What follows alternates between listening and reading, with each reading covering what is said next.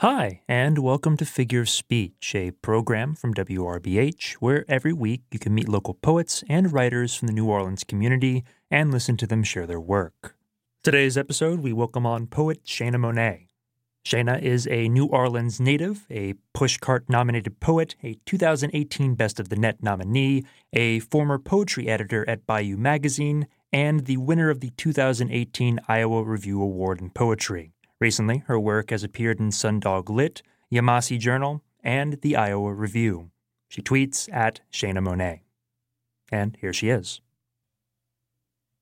Hi, thanks for having me. I'm going to be sharing several poems. This first one, though, is by a poet who I greatly admire, Ai Ogawa. It's from her book, Dread, which came out in 2003.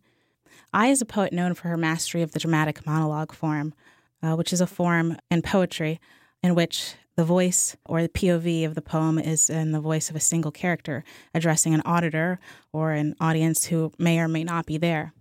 She's inspired me a great deal with her work, so I thought I'd share this poem. It's called Lullaby. Run, my child.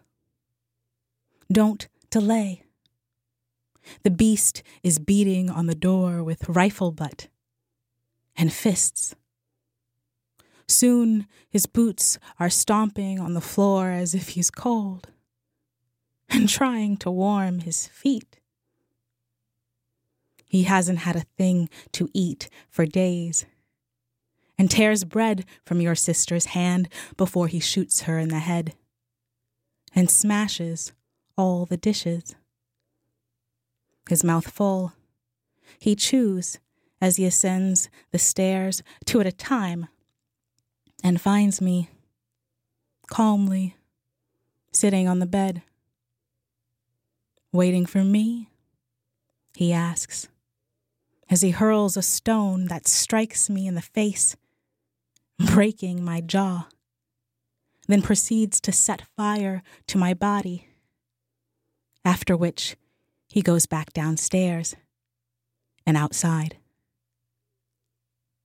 The hound howls as the neighbors steal what's left of us. We're dead after all. Who cares whether or not we suffered, or even that they once called us friends? Because in the end, they agree.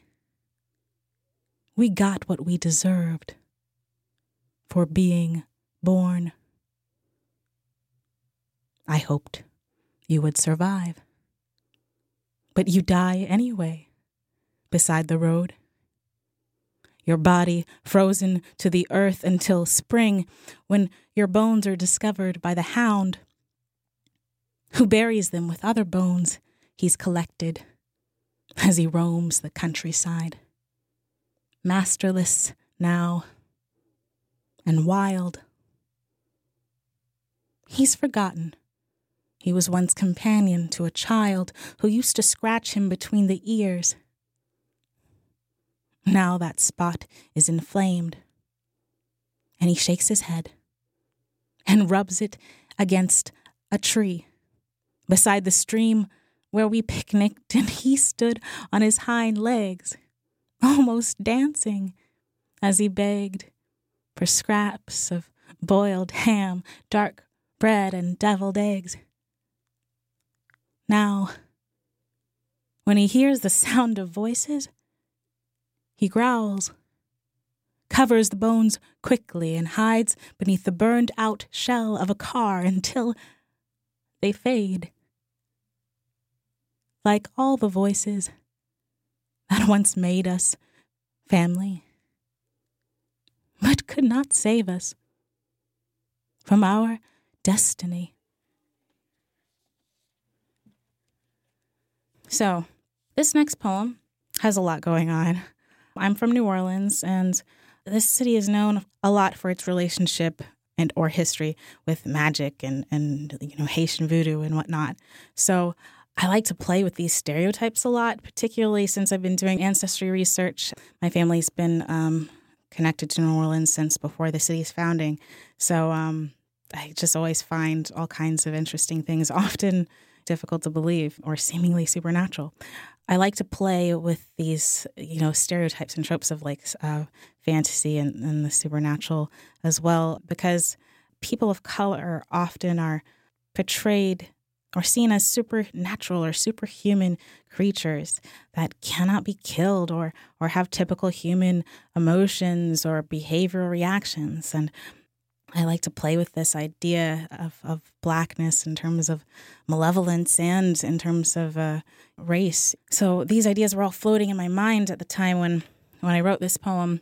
The final thing that also influenced the poem was seeing a performance of Macbeth in Washington, D.C., primarily by a cast of people of color.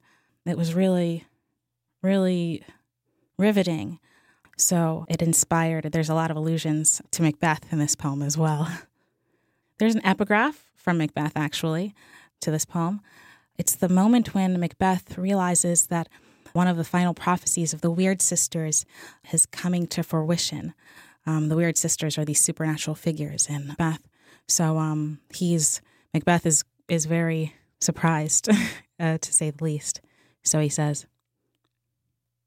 I pull in resolution and begin to doubt the equivocation of the fiend that lies like truth.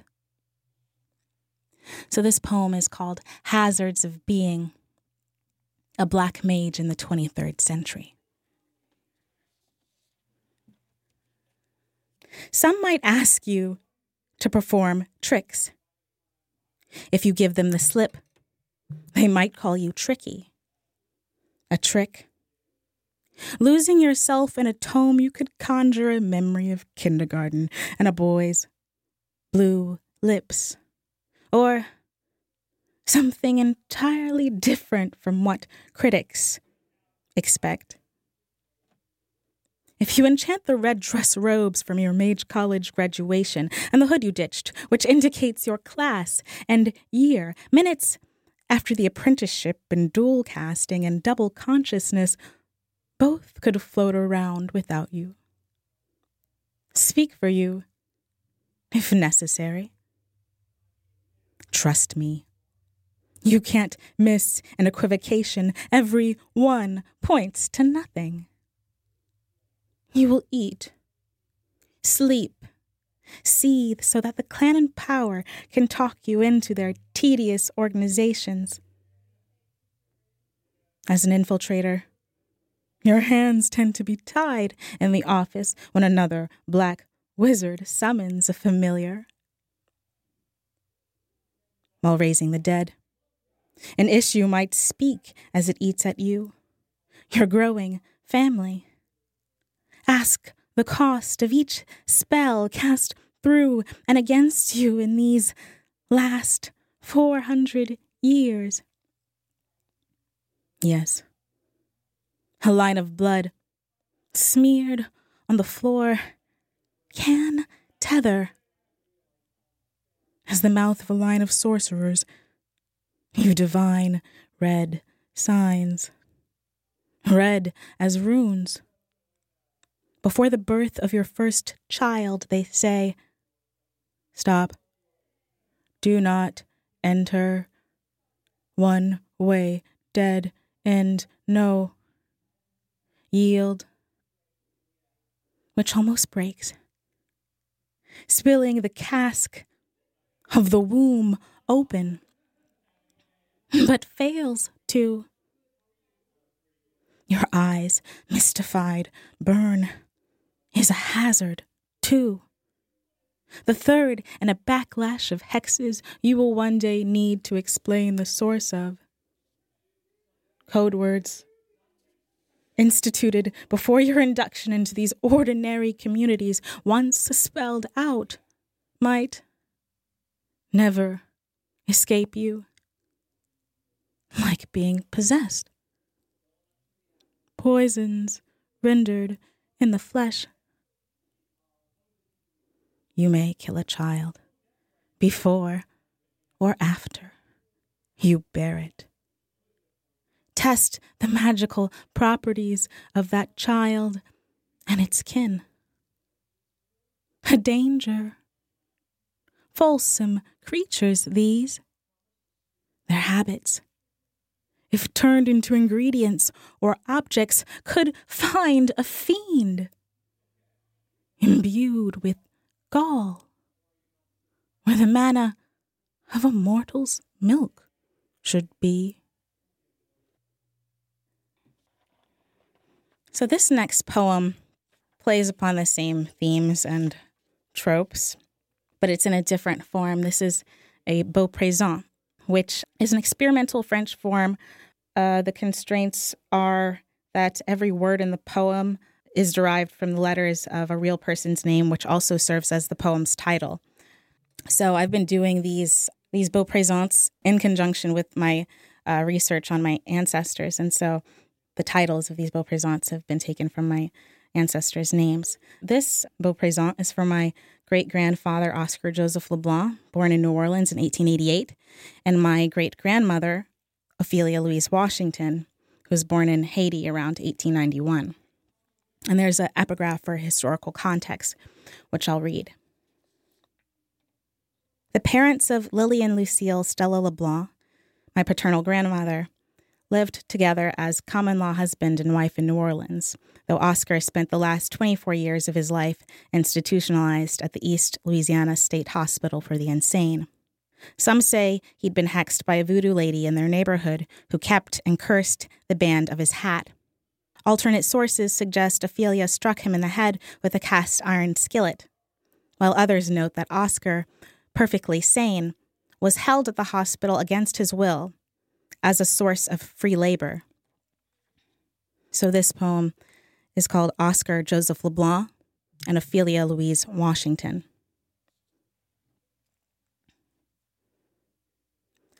Listen. The neighboring spirit ate through his hat. But Leblanc, Oscar, J., who is less and less a substance to ingest at this point in the ritual, in East Louisiana State to waste, where we are wont to plague.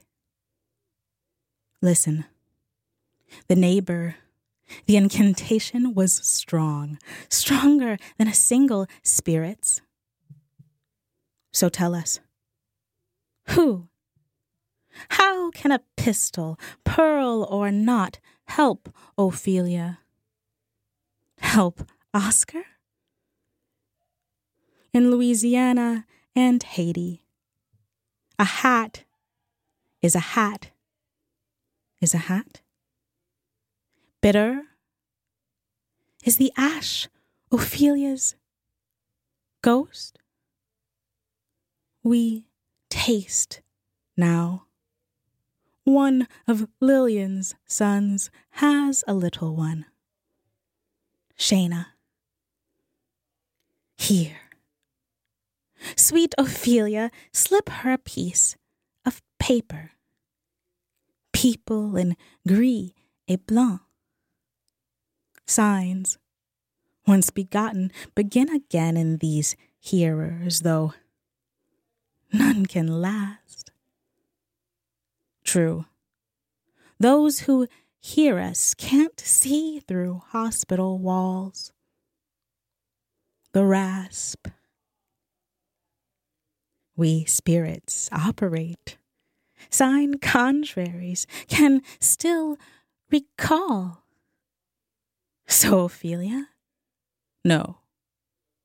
No one slips through these people, this paper, or can use a patient so. But a beast, at least till our potion reaps one, till hue of ghost pallor to bitter ash. So these last three that I'm going to be sharing with you are ekphrastics. Surprisingly, they won the Iowa Review Award in Poetry last year, which was really nice, to say the least. Ekphrastics are poems that respond to a visual piece of art. They can critique the artist. They can critique the art if one thinks it's possible to separate the art from the artist. They can give voice to the characters in a painting or dramatize the scene. They can bring it to life. There's a lot of other things ekphrastics can do, but these are the main things that I try to do in these that I'm going to share with you. This first poem responds to a painting by Henry Fuseli, a Swiss-born painter whose work is often associated with Romanticism. The painting is called The Negro Avenged. It was completed between 1806 and 1807. In the painting, it depicts three figures. One is really easy to see. Another you can kind of see, but it's complicated. And the third one you can barely see. You'll hear the poem and hopefully you'll be able to guess who I mean and which figures I mean, or their degree of visibility or invisibility. So this poem is called In Hamburg with the Negro Avenged, and it has an epigraph from The Souls of Black Folk, which reads, like a tantalizing will-o-wisp, maddening and misleading the headless host. In Hamburg with the Negro Avenged. The actor, when he sees Fuseli's painting in his mind for the second time, thinks, your body's so black, your mama can't see you. Your face. The woman clutching this figure, a semi-centered and blackened male, first stands out for the actor due to her yellow-brown skin. The moment before, a preternatural echo voicing the vibrato and distortion of two nearing white men jars him slightly from the avenged Negro. The mulatresse, in her white dress and her unfurled black hair, long in the wind, almost blacker, the actor notes, than the Negro's blue-black skin. The disarmed torso of the avenged disappears into the whipping storm as her one reddish arm reaches and slaps a cackle of lightning. The left corner paints the suggestion of a body of water, just as the actor finally notices the third figure, a darker brown onlooker.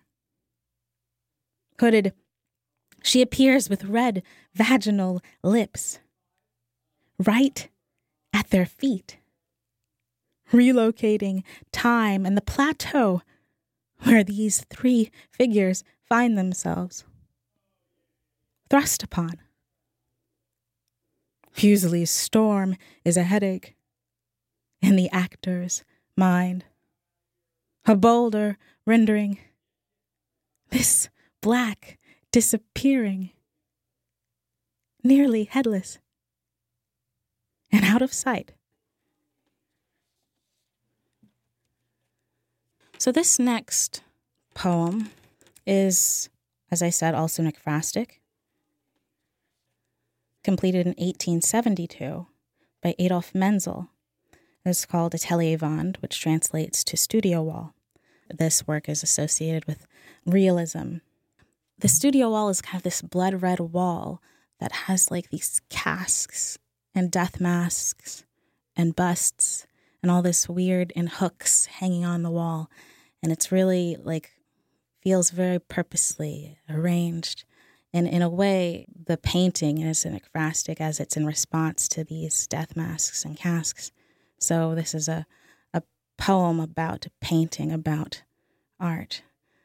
So this poem is called On Menzel's Atelier Wand. This cast has dissembled before. The more you study them, the more thoroughly each remark bores through. You fool. Your high concepts of art. You warn them. Speak like that again. You could as easily prefer these rooms to the clamorous outside world. Your plans, resolved bust, head, and hands from dust to 3 rows on this studio wall. Each thumbed hook, humble reminders of death's last face. The hound gave chase. The child, without a trace of envy, you no longer are. They laugh when you reach the studio wall, suggest, though in jest, you fracture into tangibles and turn idea that they might deftly touch. So this last poem that I'm going to share with you is in response to Pablo Picasso's Guernica, which was completed in 1937. It's an anti-war painting of the Cubism, Surrealism movement.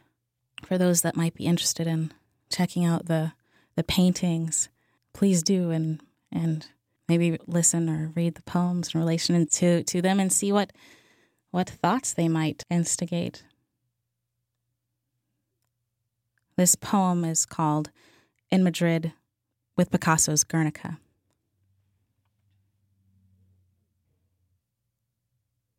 Sharp-tongued, afloat in the doorway, the tongueless mass will fringe and press closer. We won't suspect, never detect the electric, bulbous candle of an eye, nor the sect of bodies to follow. The before and after. The planes. The Cilia numbers. A tally of dashes. A sty. For human, horse, or bull. Which breaks us? Abreast, we couldn't see digits. A tone, none, in the gray, black, and white. As line and form, we're prone to think each slash and stroke always over, neutral and not. Dislocated, limbus, geometric is war. Is smoke? Is what a broken neck or sword? Footfalls in the frame. First, the rush. Vibratile over wails. Then, nothing. Ignited. Like a candle through the door. That was poet Shana Monet. And that's our show. You've been listening to Figure of Speech, a community poetry and writing program from WRBH. Tune in Saturdays at 1 p.m. and every Monday at 9 p.m. for more great New Orleans writing. Thank you for listening.